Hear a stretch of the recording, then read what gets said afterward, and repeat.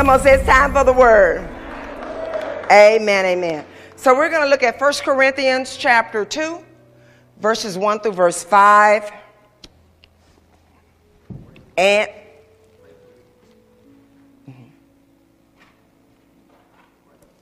pray first? Okay. So we're going to pray first and then we'll read the scripture. Father, in the name of our Lord and Savior Jesus Christ, through your precious blood, we give you praise and glory and honor.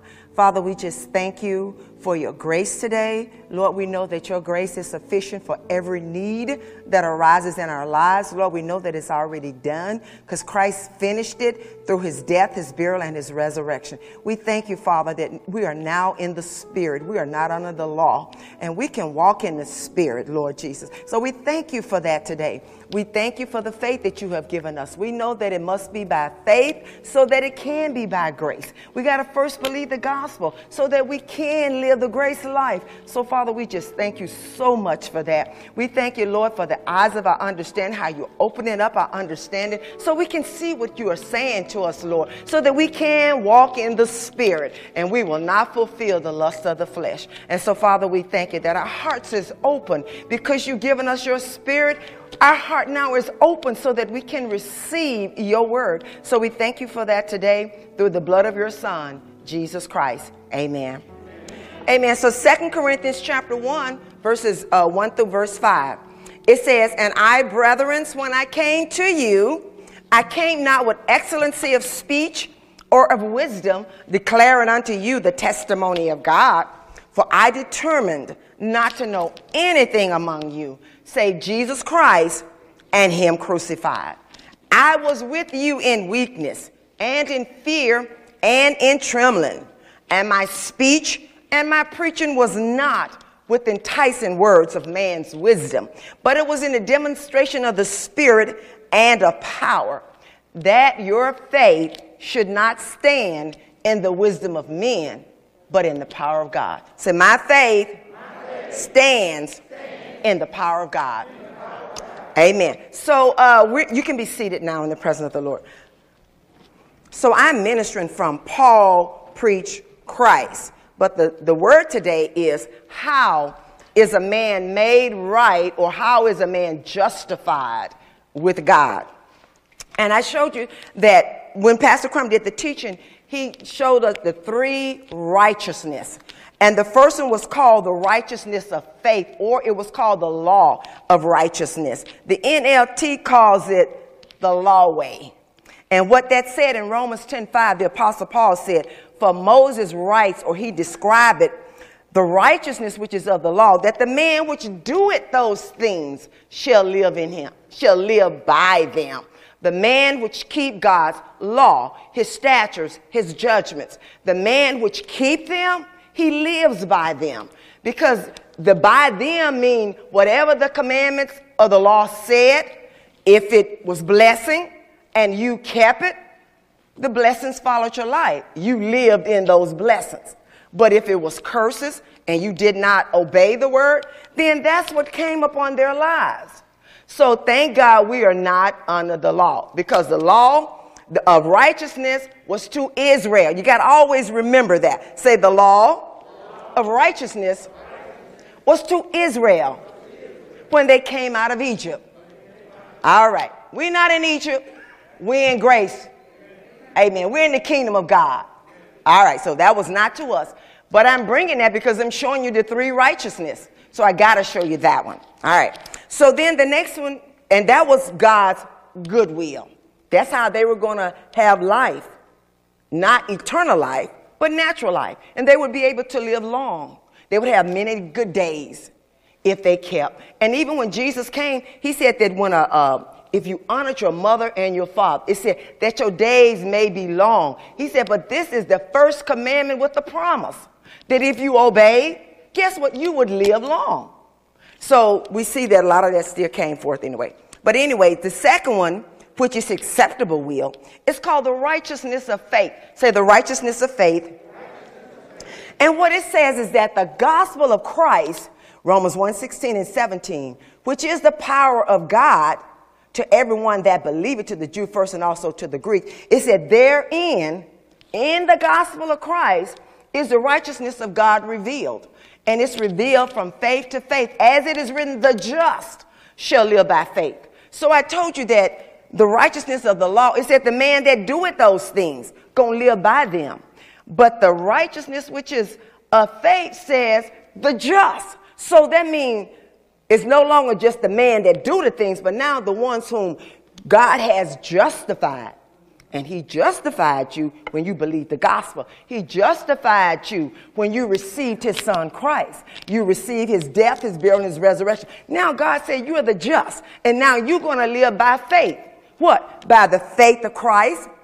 Galatians 2:20 said, I am crucified with Christ. Nevertheless, I live. Yet not I, but it's Christ that liveth in me. And the life that I now live in this flesh, I live by the faith of the Son of God who loved me and gave himself for me. So Christ gave himself for me so we could have his life. So when we believe on him, God gives us the Holy Spirit. That is Christ's life. The Bible said that the Spirit is life because of the righteousness. So if you are the just, you got his Spirit. And if you don't have his Spirit, then you're none of his. But I believe we all have his Spirit. Amen. Come on, say, I have the Spirit of Christ living in me. And it bears witness that you have the Spirit of Christ living in you. And then the next, which I call the perfect will of God, it's called the gift of righteousness. And all the gift of righteousness tells us in Romans 5:17 is that for by one man's offense, that one man was Adam. By Adam's offense, death reigned over all men. But it said much more they which receive the abundance of grace. Well, Christ was the one who came as grace and truth. The Bible said grace and truth. Moses gave the law, but grace and truth came by Jesus Christ. So Jesus said, I am come. He said, I'm not come to destroy the law, but I'm come to fulfill. But he said, I'm come, John 10:10. I am come that you might have life. Life. But he had to give his life. He had to first die to give you life. But he said, I'm come so that you can have. When I come, you receive me. When I die, I give my life. Now you can have that life and you can have it more abundantly. But how many know when Jesus came and he preached the gospel of the kingdom, they didn't receive him. They was like, who is this? But you know what I want to show you is that there were those that were looking for Christ to come. He was called the Messiah. He was called Christ. They were looking for him. And the ones that saw him, they recognized, they believed on him. The ones that did not, they were against him. They wanted to stone him. They lied against him. And eventually they crucified him. But that was God's plan. All right. So then I'm going to go to you. We're going to go to, nope. So what we're going to do, we're going to start where we left off at. And we talked about what was the purpose of the law. Come on, say, God gave the law of righteousness to Israel. It was the children that came out of the wilderness. And he gave it to them. It was going to be their wisdom and their understanding in the sight of all the nations. Because remember, the nations that was in the sight of them, the Canaanites that was in the land, they were wicked. They did wickedly. He told them in Leviticus 18, he said, after the doings of the people, that the land that you're going into, don't you do like they do. You are holy people. They don't know me, but you know me. You know what I did for you back in Egypt. You've seen all of my plagues, all of the miracles that I did on the land of Egypt. You saw what I did. You saw how I opened up the Red Sea and you walked through on dry ground. You saw what I did. You didn't see me, but you saw my works. You saw my miracles. And you heard the man of God tell you what I was going to do. And I did it. So now, once you get to this point, then the next thing, you got to look forward to the prophet that Moses said that God was going to raise up in our midst. Now, when he come, you got to hear him. But when Christ came, they didn't want to hear him. Who are you? We want to keep the commandments. We got to keep the law. So I'm going to start here. It says in Galatians chapter 3 and verse 19. Okay. So it says, wherefore then serveth the law? It was added because of transgressions.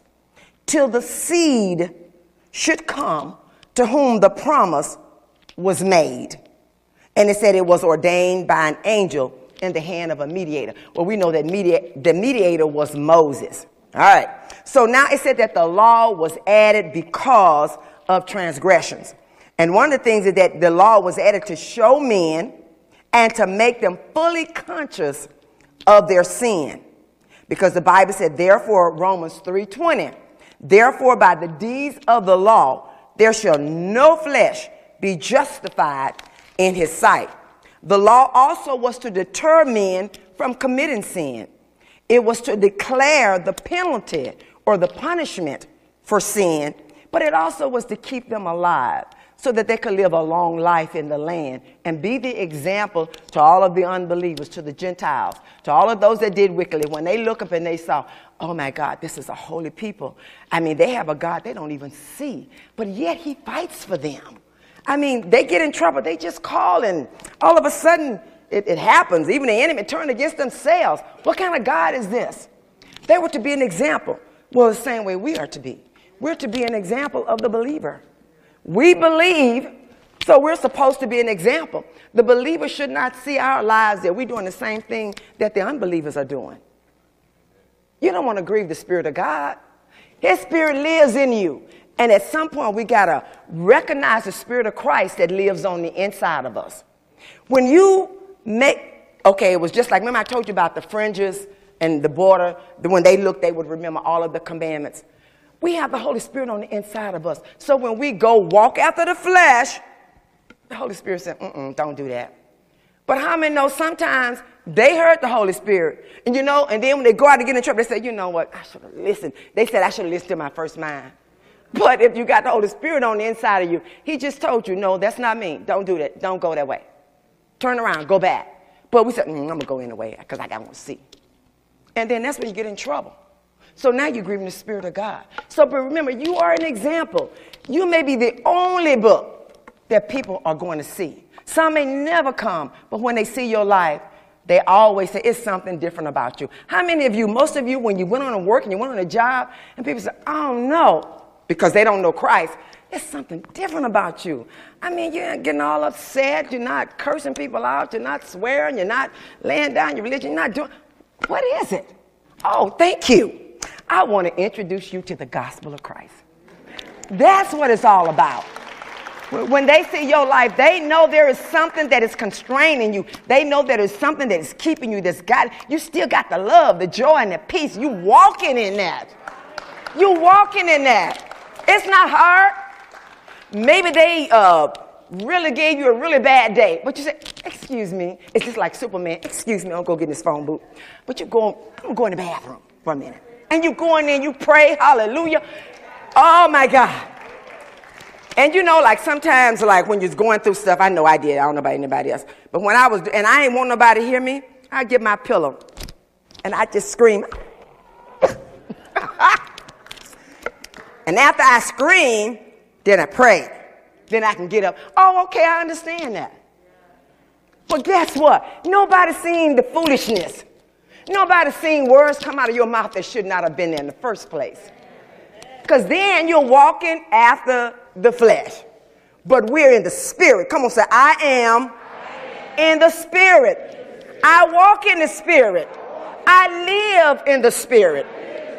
And I do not fulfill the lust of the flesh. All right, so let me go a little bit further. So it was going to make them it's going to keep them alive. It would deter them from committing sin. It would declare the penalty for sin. And it also would keep them alive. Now, I'm going to give you an example, and we're going to go to Joshua. In Joshua chapter 6 and verse 17. That's for the tape. Joshua chapter 6 and verse 17.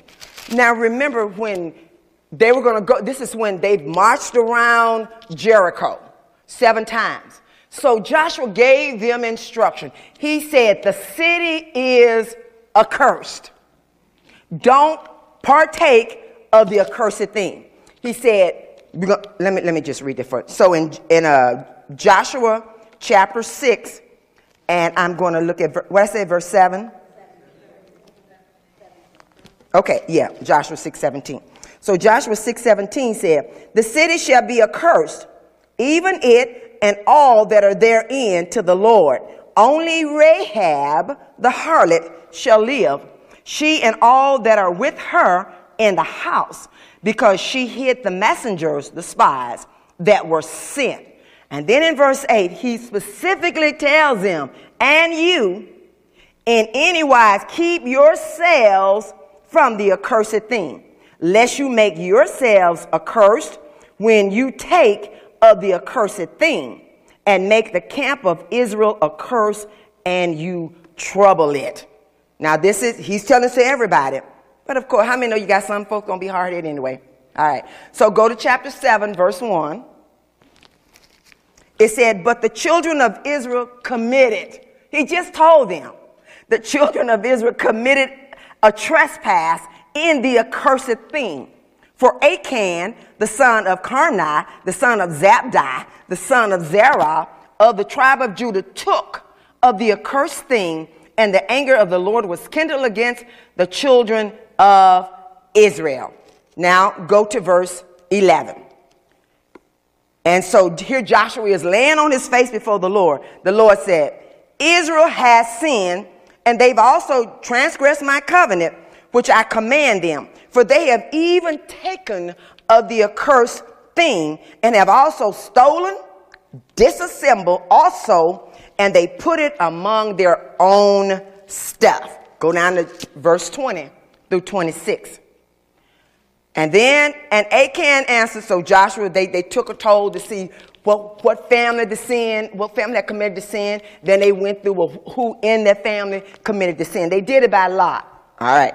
So in verse 20, he says, and Joshua answered, and Achan answered Joshua, and he said, indeed, it was me. I've sinned against the Lord God of Israel, and thus have I done. He said, when I saw among the spoils the goodly Babylonian garments, man, they were sharp. Okay. He said, and there was 200 shekels of silver, and there was a little wedge of gold. So I took it, I hid it in the earth, in the midst of my tent, and I put the silver under it. So Joshua sent messengers, and they ran to Achan's tent, and behold, it was hid in his tent, and the silver was under it. So they took them out, the midst of the tent, they brought it to Joshua and unto all the children of Israel, and it laid it before them. And Joshua and all of Israel took him. They took Achan, the son of Zerah, the silver, the garment, the wedge of gold. Now see, back then, it wasn't just I sinned. One man. Not only are you going to get punished, your wife, your children, not only are you going to lose your house, your car, I didn't have a car back then, but your donkey, your horse. Okay. You're going to lose it all because you transgress against God's commandment. Come on, say, thank God I'm not under the law. This was to Israel. All right. So then in verse 24, it said, and Joshua and all Israel took him. They took Achan, the son of Zerah, and the silver, and the garment, and the wedge of gold, and his sons, and his daughters, and his oxen, and his asses, and his sheep, and his tent, and all that he had. And they brought it unto the valley of Achor. That's what they named the valley after they killed him. And Joshua said, well, why have you troubled us? The Lord shall trouble you this day. And all of Israel stoned them with stones, burned them with fire, after they had stoned them with stones. And they raised over him a great heap of stones unto this day. So the Lord turned from the fierceness of his anger. Therefore, the name of that place is called the Valley of Achor unto this day. So see, there was judgment when you transgress against the Lord. So for us today, go to 2 Corinthians chapter 6 and verse 17. We're not under the law. Say, we're not under the law, but we're under grace. So 2 Corinthians chapter 6 and verse 17.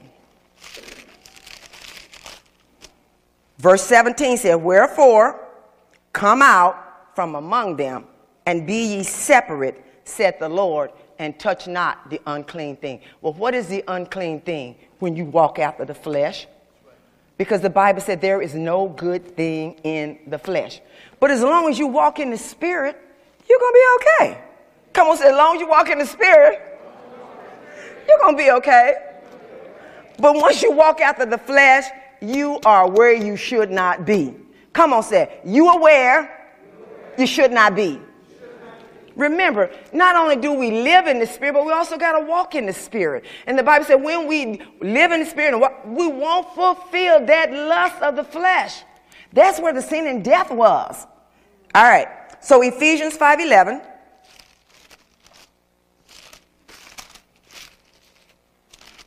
Ephesians chapter 5, verse 11 said, have no fellowship with the unfruitful works of darkness, but rather reprove them. Don't have no fellowship. I don't care if it's your best friend. I don't care if it's your sister or your brother.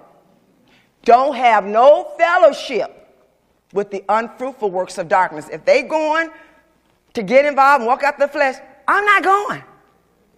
You know, see, if the righteous who you are, because you've been justified, you got to stand up and say something. You know, because under the law, if a neighbor saw something, they saw it and they didn't tell it, they bore that iniquity because they saw it and they could have stopped it. How many times we've seen things and we say, ain't none of my business, I ain't messing with that.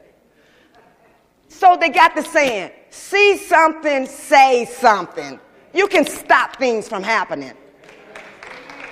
Say, see something, say something. If you got a brother or sister in Christ and you see that they're walking after the flesh, don't say, well, that's them.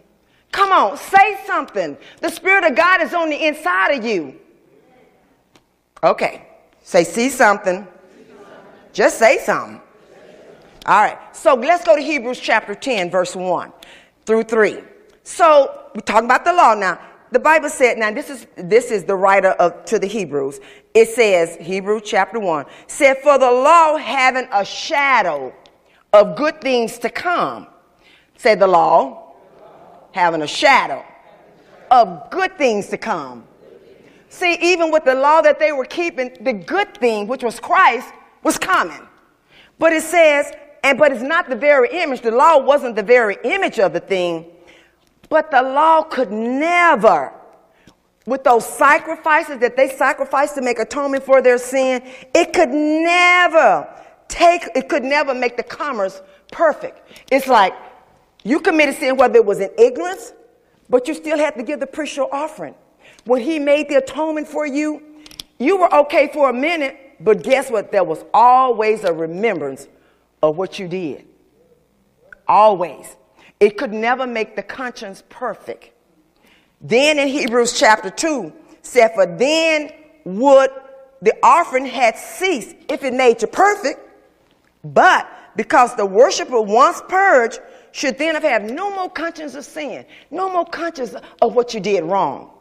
But verse 3 said, but in those sacrifices, because you did those sacrifices, there is a remembrance again made every year.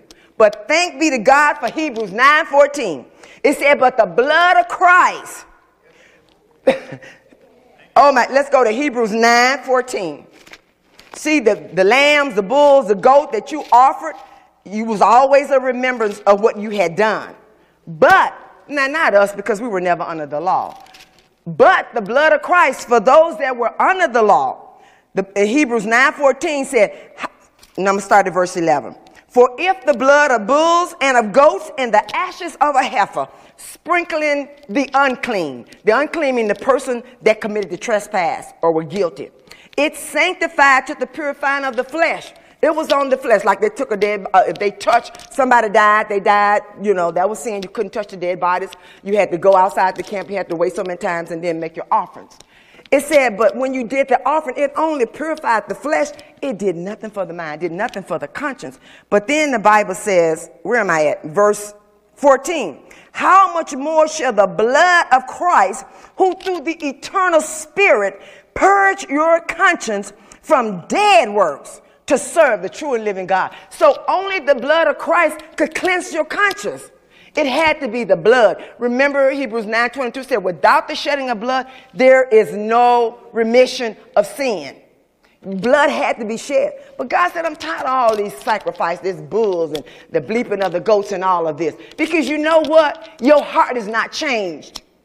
But when you receive Christ Jesus, through faith, you believe the gospel of Christ. He comes in and he washes away. He cleanses all of the unrighteousness and then he gives us eternal redemption, everlasting righteousness, everlasting forgiveness. We're forgiven forever. So if you know that you're already forgiven, you don't have to say, well, I got to go because I got to go do this. I got to go get my offering. Got to go get my offering. You don't have to do that. All you had to do was, like I said, the righteousness of faith. Just believe the gospel of Christ. Believe that God gave his son. Believe that Christ gave his life. Then you're going to believe you're going to go down to the gift of righteousness. Now you just got to receive all that he did. Now you just receive his finished work. His death, his burial, his resurrection, did it all. Made it perfect. Now you no longer have the sin conscience anymore. But remember, don't let nobody set the law before you. Because the moment that law is set before you, sin start jumping up. Works of the flesh mean. Okay? Come on, say, don't set the law before me. I've been. Okay. So now the next thing, it says, 1 Timothy 1:9 said, knowing this, remember the law, by the law is the knowledge of sin. Knowing this, that the law is not made for a righteous man. Is the law made for a righteous man? No. But it's made for the lawless. It was made for the disobedient. It was made for the ungodly and for sinners. It was for the unholy and the profane. It was for murderers of fathers and murderers of mother and for manslayers. Now, the murderers of fathers and mother didn't mean that you took an axe and you whacked their head off. It just means you hated them. It's the same thing as murder. When you hate, the Bible said in 1 John, when you hate your brother, it's the same thing as you commit murder. All right. So then Romans chapter 20. Romans 5:20, said, moreover, because we're talking why the law was added. Moreover, the law entered that the offense or that the sin might abound. But where sin abound, grace did much more abound. Romans 6:23 said the wages of sin is death, but the gift of God is eternal life, and that's through Jesus Christ. Now, one of the things that Jesus said, remember, because he came in under the law. Remember, said in the fullness of time, God sent forth his son, made of a woman, made under the law. So when he was under the law, but he was talking to the Jews, he said, if I had not come and spoken unto you, because remember, Jesus said, I only speak what I hear my Father say. So it was really the Father that was speaking to these Jews. He said, if I had not come and spoken unto you, they had not sinned, but now they don't have no cloak for their sin. Why? God was still speaking to them, even from the days, because he was telling them that this law is only going to be till Christ comes. Now Christ is here, you rejected him. First you reject my word, then you reject my son. All right. Then in John chapter 12 and verse 48 through 50, it said, he that rejected me, this is Jesus talking, and receiving not my word, has one that judge him. The word I have spoken, the same shall judge you at the last day. So we already know that was before Christ's death, burial, and resurrection, right? So in John 12:50 said, and I know his commandment is life everlasting. Whatever I speak, therefore, even the Father said to me, so I speak. All right. So then I'm going to go down because I already did the thing on the fringes, okay? Now, remember we talked about the conscience of sin. So go to Matthew chapter 15, and we're going to look at verse 16 through verse 20, all right? And so this is what Jesus said. Matthew chapter 15, verse 16 through verse 20. It said, and Jesus said, are you also yet without understanding? Do you not yet understand that whatsoever enter into the mouth, it goes into the belly, and then is cast out of the drought? But he said those things that proceed from the mouth, they come from where? From the heart. You say the heart, from the mind, from the conscience. This is where those things come. And out of them, those are the things that defile a man. But they was talking about, you're eating with unwashed hands. You're doing this. He said, that don't defile a man, because you said, well, y'all didn't wash your hands before y'all came and sat down and ate. You should. You got maybe germs on your hand. But what defiles a man? The things that come out of the heart, those unclean things, those works of the flesh. He said, those are the things that defiles a man. He said, because out of it, verse 19, out of the heart proceed the evil thoughts, the murders, the adulterers, the fornications, the theft, the false witness, the blasphemy. These are the things that defile a man. But to eat with unwashed hands, it does not defile you. But if you're under the law, can't come in here, got to wash your hands, got to go do this, got to go do that. Those are not the things that defile. If your man is not saved, it's those things, those works of the flesh that defiles you. All right, so now I'm going to go back again because I want to show you this. So in Galatians 3:19, and this time I'm going to read it from the NLT, Galatians 3:19. It said, why then was the law given? It was given alongside the promise to show people their sin. But the law was designated to last only until the coming of Christ, who was the seed that was promised. And I'm going to stop right there because the other part said God gave his law through angels to Moses, who was a mediator between God and the people. So when Christ come, he would fulfill the law, which was the old covenant. I'm not going there, but Matthew 5:17, Jesus said, I am not come to destroy the law, but I am come to fulfill it. And he said, now one jot or one tittle going to pass from the law till all be fulfilled. So when Christ come, he was going to fulfill the law. When Christ came, he was going to give them a new covenant that was going to be in his blood. He was going to give his life so that they could have life. Then Christ was going to redeem them from the curse of the law. Now, we always say the law, but we were never under the law. Come on, say we were never under the law. But because of the churches that we went to, they preached to us the law. But remember, you were never under the law. So if all you know is from Romans to Revelation, you good. Because that's the gospel of grace, right? All right. So then in Deuteronomy 18 and verse 15, I'm going to do 15 and 16. They were supposed to know when Christ came. Moses said, the Lord thy God would raise up a prophet from the midst of thee of thy brethren, like unto me. Him you shall hearken. Well, who was God going to raise up? He was going to raise up Christ. Then verse 16 said, according to all that you desired of the Lord when you was in Horeb of the assembly, saying, don't let us hear the voice of God. Moses, you speak to us. So then in 1 John 41, now, when John the Baptist was baptizing Jesus, first he said, behold the Lamb of God that take away the sins of the world. Then John the Baptist had disciples. But one of John's disciples, who was Philip, in John 1:41, he said he findeth his own brother Simon. And he said, we have found the Messiah, which is being interpreted the Christ. So they were looking for the one that was going to come. And they knew he would be the Messiah or the Christ. Remember, it was based on his name. They believed on who he was. So they were looking for him. Not everybody, but some were. And so in John chapter 1, verse 45, then it said, Philip found Nathanael. And he said, we have found him, whom Moses and the law and the prophets did write, Jesus of Nazareth, the son of Joseph. So when John was, they said, that's the one. So we're going to follow him. So then when Jesus talked to the woman at the well in John chapter 4, verse 25 and 26, the woman said to him, to Jesus, I know that Messiah's coming, which is called Christ. And when he come, he going to tell us all things.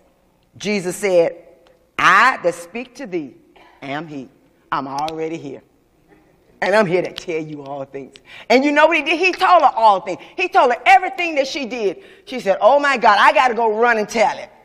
So she went back to her community, to her town, and she told all of the people, come see a man that told me everything that I did. That's what Christ was going to do, but they were looking for him. the ones that kept the law, they were looking for the one that would come and give them life. Because that's what righteousness is. Not them keeping the commandment was giving them righteousness, but the one that was coming was going to give them the Spirit. That was Christ. Then in Isaiah 7:14, God himself said, I'm going to give you a sign. Isaiah 7:14, he said, therefore the Lord himself shall give you a sign. A virgin shall conceive and bear a son and call his name Emmanuel. Now you think about this. If the king knew that there was a prophet, somebody that was probably going to take his place, he knew it. The wise men told him, don't you think that the people of Bethlehem were saying, you know what? First they said a virgin. If somebody came and said, that's the virgin over there that had the baby, everybody would know who she is. You wouldn't have to say, really? You'd be going to, hey, sister, so how you doing? So how did it happen? Now, y'all know y'all to ask. You know you ask. And if you wasn't brave enough to ask, you would send her a letter, or send her a text. So, sister, can we have lunch? Tell me, so how that happened? But they were looking for him, and God gave them everything that they need to know who it was when he come. So in Micah chapter 5, the prophet Micah chapter 5, verse 2, he told them what town he was going to be born in.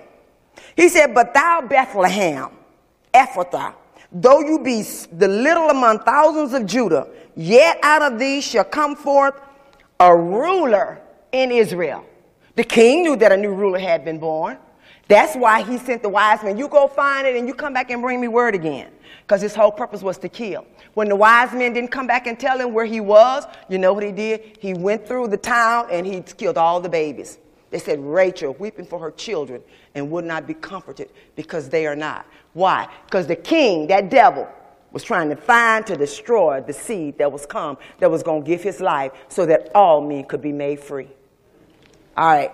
So then Galatians chapter 4. The Bible said, but in the fullness of time, Galatians 4 and 5. And when the fullness of time was come. See, it wasn't the fullness of time for them, but it did get to a place where it was a fullness of time. It's time now for Christ to come on the scene. I mean, they done been in captivity 70 years with this one and so many years with that one. You know, the Greek, the Babylon, they done been in captivity. But now God said, in the fullness of time was come. God sent forth his son. He was made of a woman and he was made under the law. But why was that? So that he could redeem them that was under the law. He came to redeem them, to buy them back. And that's what he did with his life. You was redeemed, not with corruptible things like silver and gold, but you was redeemed with the precious blood of Christ. He used his blood to redeem Israel. All right. So now we're going to go to Galatians chapter 3, verse 23 through 25.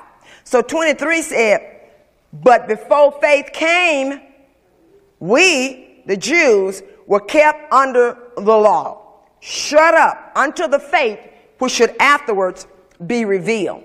Now, the NLT, if you have that, NLT, same thing. Galatians chapter 3 and verse 23.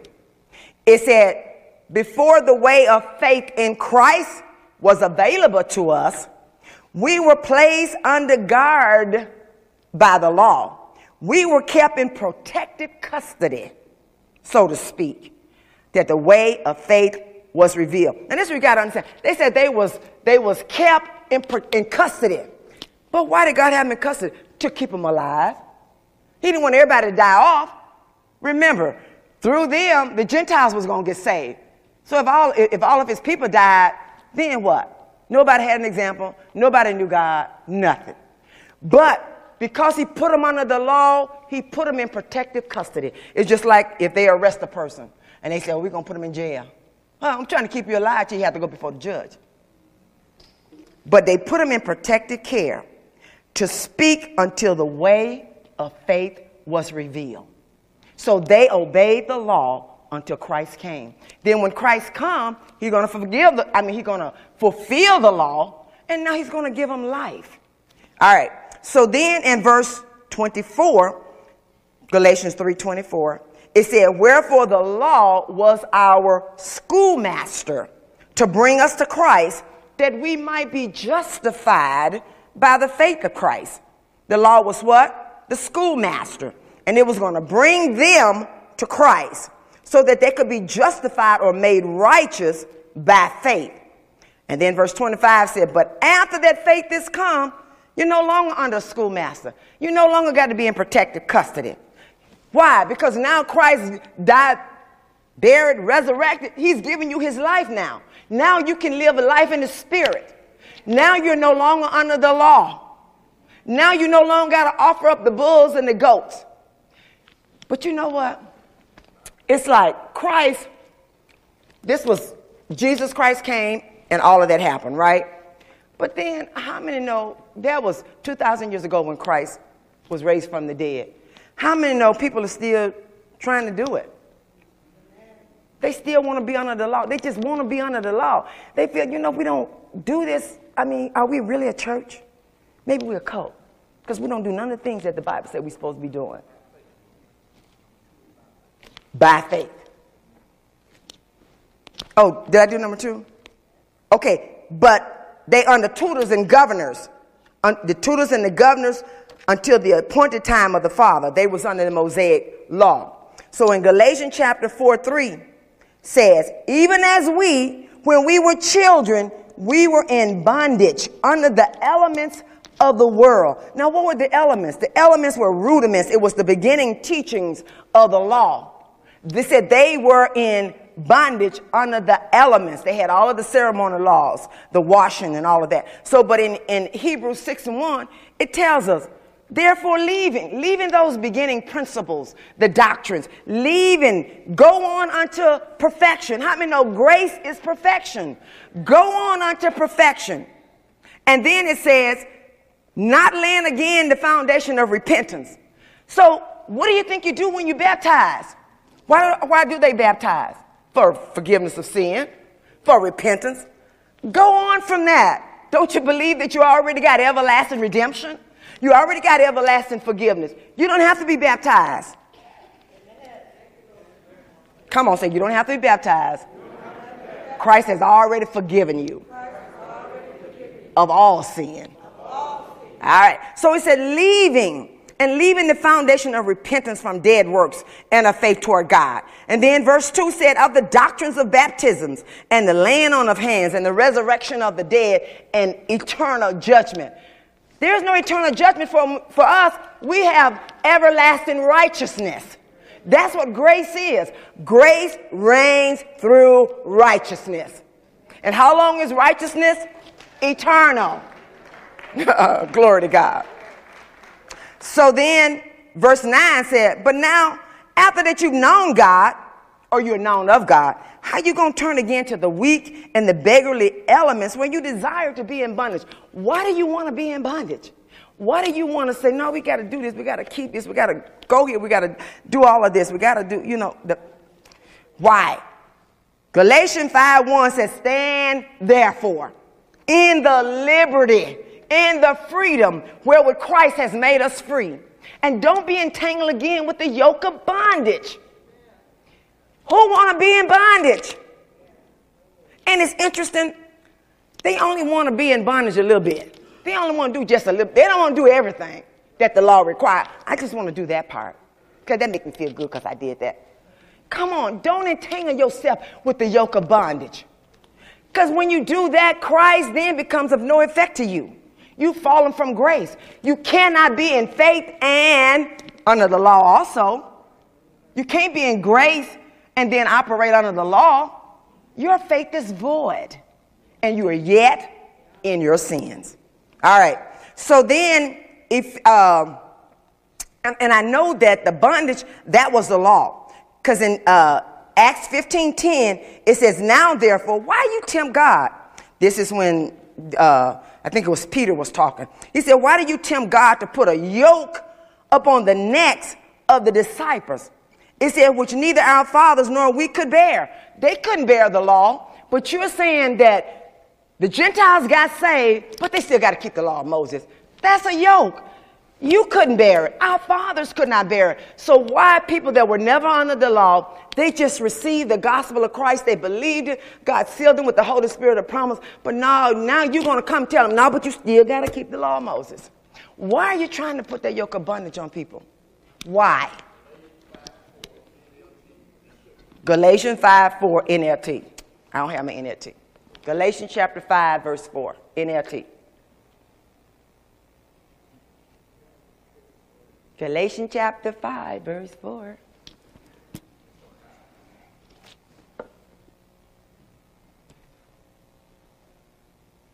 Is that when you're justified by the law, you're falling from grace? Is that the one? It's not on there. Okay. Galatians chapter 5, verse 4. It says, for if you are trying to make yourself right with God by keeping the law, you have been cut off from Christ. You have fallen away from God's grace. I mean, if he saved me by grace, by God, I'm not going back to the law again, back in bondage again. Come on, stand fast in the liberty, the freedom that Christ has made us free. He has delivered us from the sin and death. He's already delivered us from that. But if you go back to the law, you go back under that. Y'all got that? I got that. All right. Then, so Ephesians chapter 2 and verse 15 said, having abolished the enmity, that's hatred, even the law of commandments, to making himself of twain one new man. So Christ abolished the enmity, and it said even the law of commandments. What did he do? It said Christ through death, he ended the system of the law with the commandments, the regulations, the ceremonies, and the ordinance. All of it.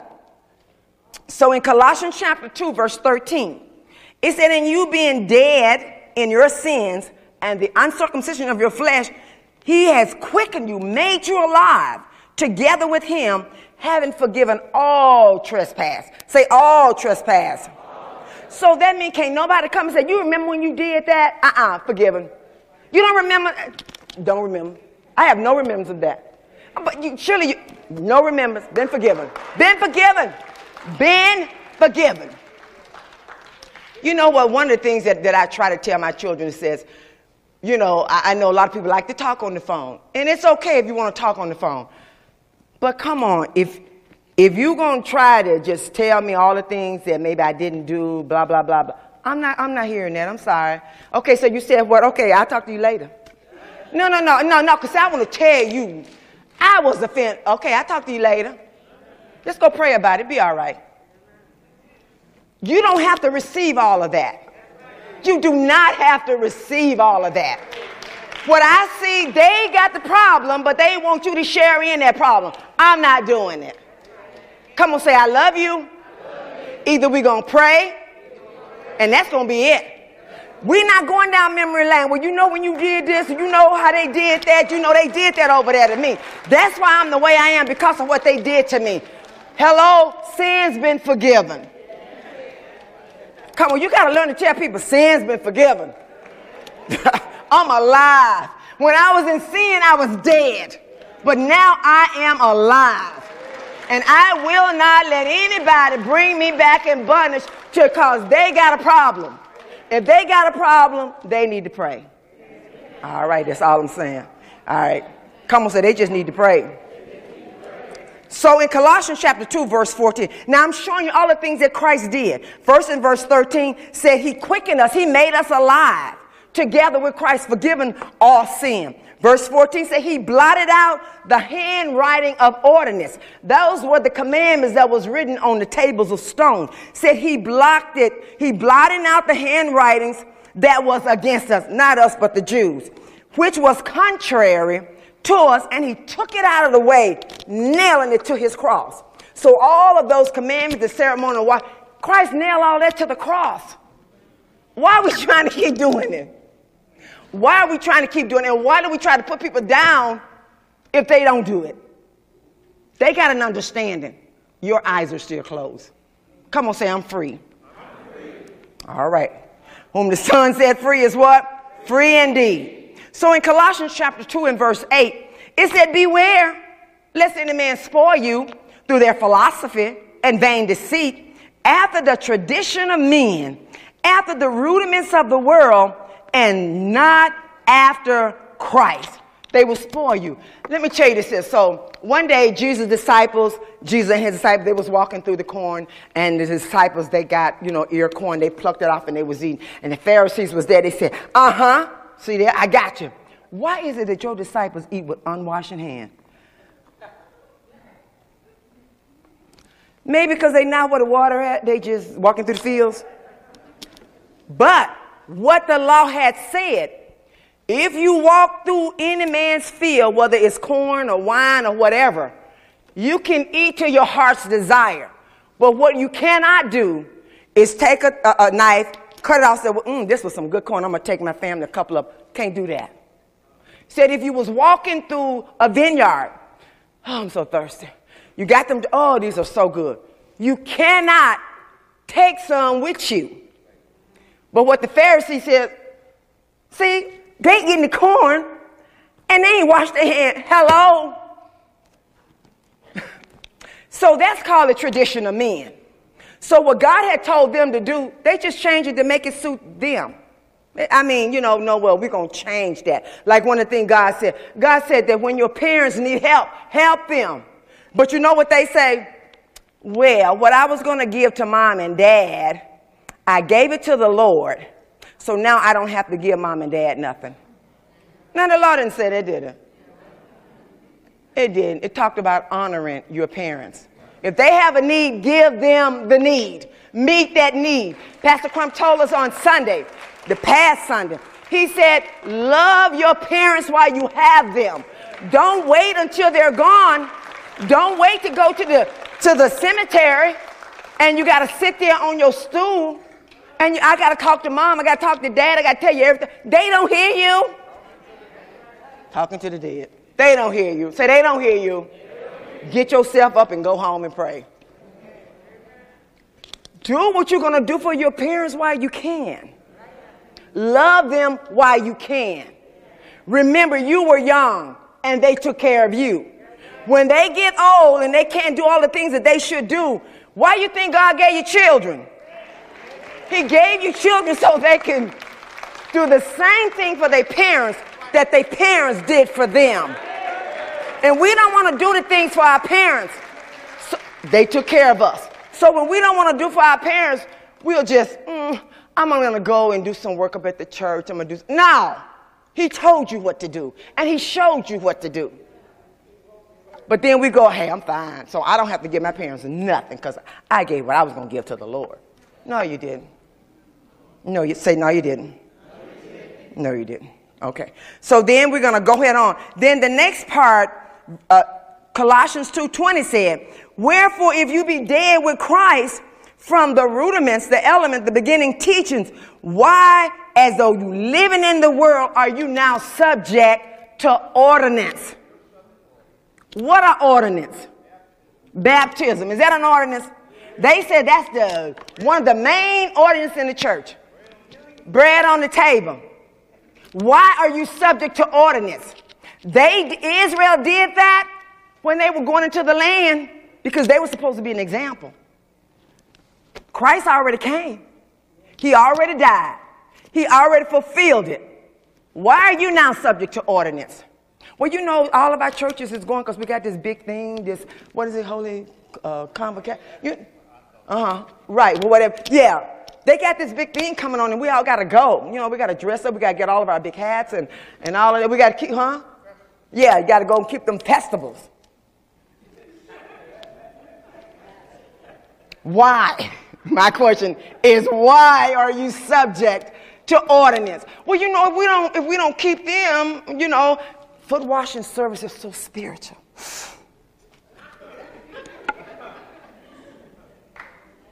No, it ain't. It is not. When I want my feet done, I go get a pedicure.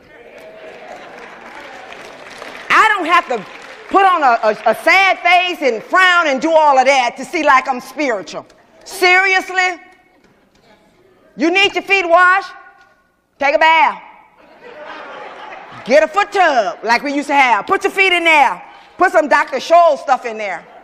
And take care of that. then you don't have to come to church and everybody making the ones feel bad because they don't want to partake of your foot washing service. Why? Because they know when you take me back to that, you're trying to put me under the law, which I was never under. Come on. Don't live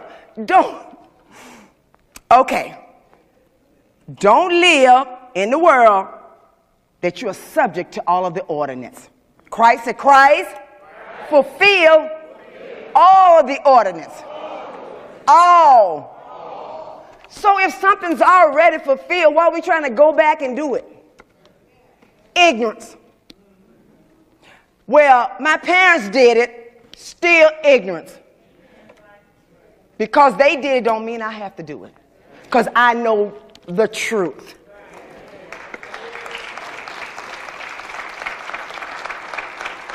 And then Hebrews chapter 9 and verse 10 says, these ordinances, they stood only in meats and in drinks and in divers washings and carnal ordinance until the time of Reformation.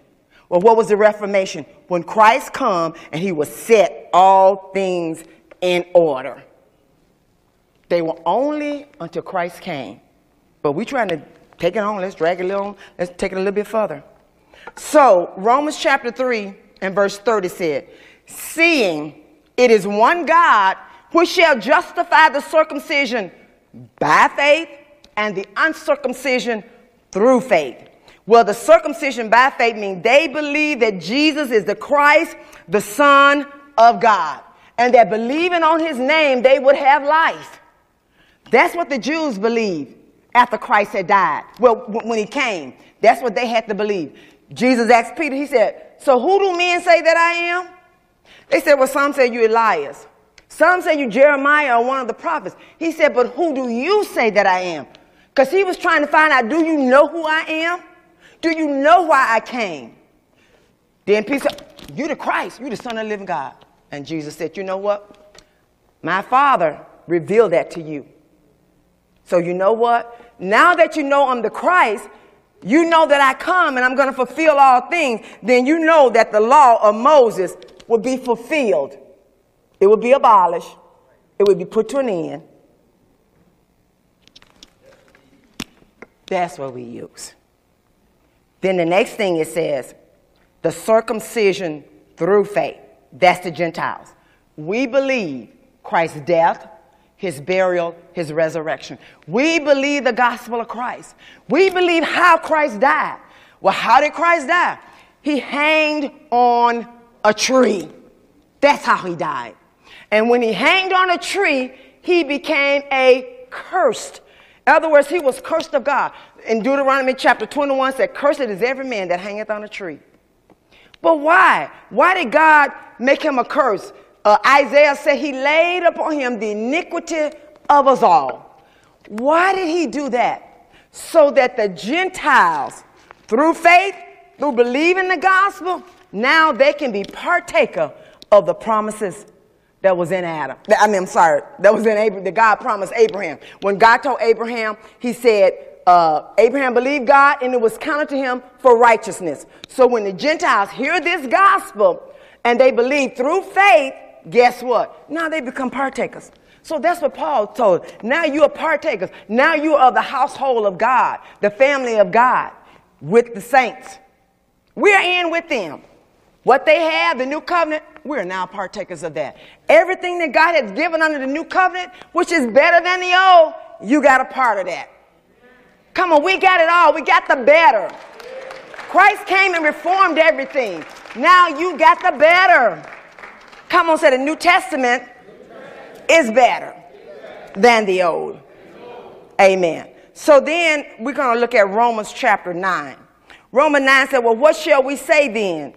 That the Gentiles which followed not, in other words, they didn't have the law, they didn't follow after the law of righteousness, but they've attained to the righteousness of faith. So they weren't trying to keep the law, but yet they got the righteousness of faith. And then the next verse, verse 32 said, well, wherefore? Because they sought it, talking about the Jews. Wherefore, because they sought it not by faith, but as it was by the works of the law. So now, not the ones that first went into the promised land. After Christ had come, guess what? They're still trying to seek to be righteous through the law. Paul said they got a zeal of God, but it's not according to knowledge. They're ignorance, trying to keep the law of commandments. And Romans 9:32 said, wherefore, because they sought it not by faith, talking about the Jews, but as it were by the works of the law. So therefore they stumbled at that stumbling stone. Christ was that stumbling stone. He said, you don't have to try to keep the law anymore. I'm going to fulfill that. All you got to do is believe that I am he. Believe I'm the one that's going to give my life for the sin of the whole world. It's kind of like Caiaphas say, when one man die and the whole world go free? Well, Christ was the one that was going to give his life so all men could be free. For by one man's sin, many died.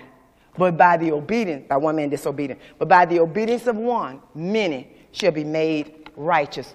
Why do we say shall be?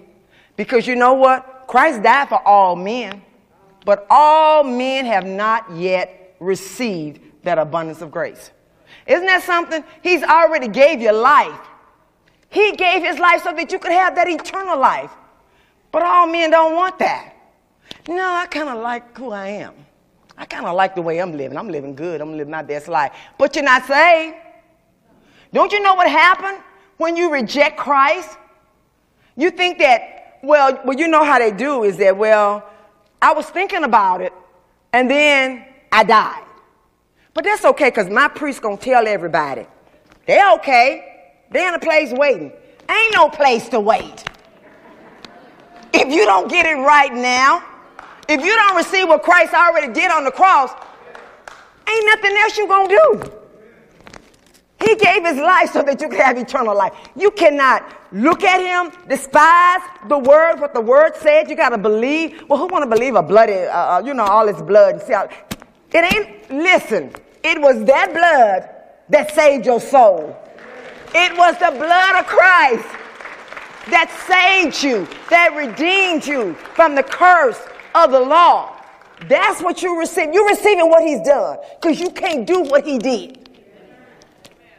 And so you think, oh, I'm thinking about it. I still got some more living to do. Oh, guess what? I heard that bell. All right. Okay, so Romans 9:33 said, because it's written. He said, behold, I lay in Zion a stumbling stone and a rock of offense. And whosoever believeth on him shall not perish, but have everlasting life, or shall not be ashamed. And you know what? The thing that I want you to understand, the Bible said in Galatians 3:6, that Abraham believed God, and it was accounted unto him for righteousness. When Jesus came, before he went to the cross, he was talking to the people.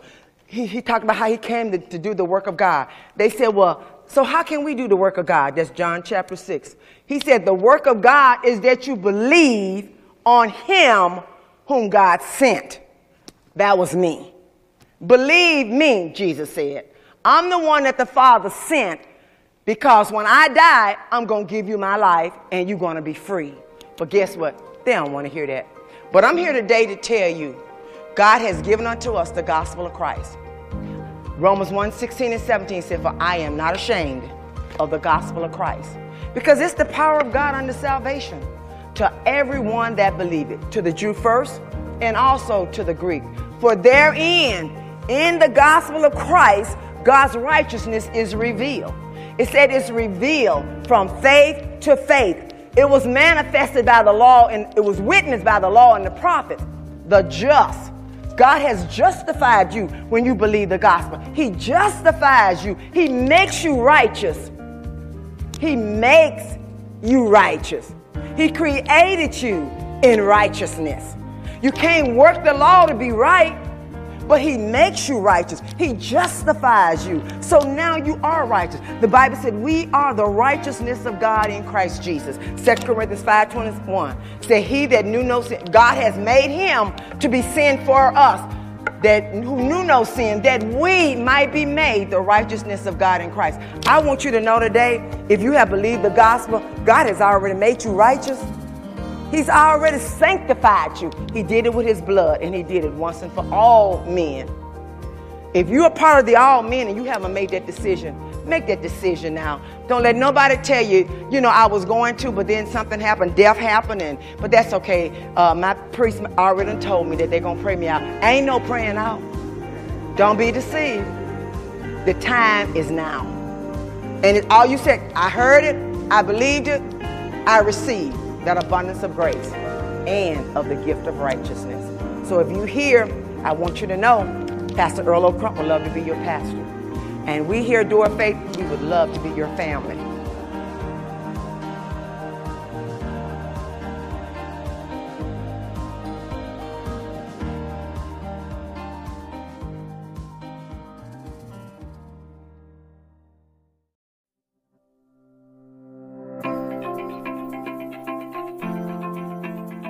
Thank you for listening to the Door of Faith Ministries podcast. I hope this message was a blessing to you, and we look forward to seeing you on the next episode. If you're listening on iTunes, be sure to give us a 5-star rating.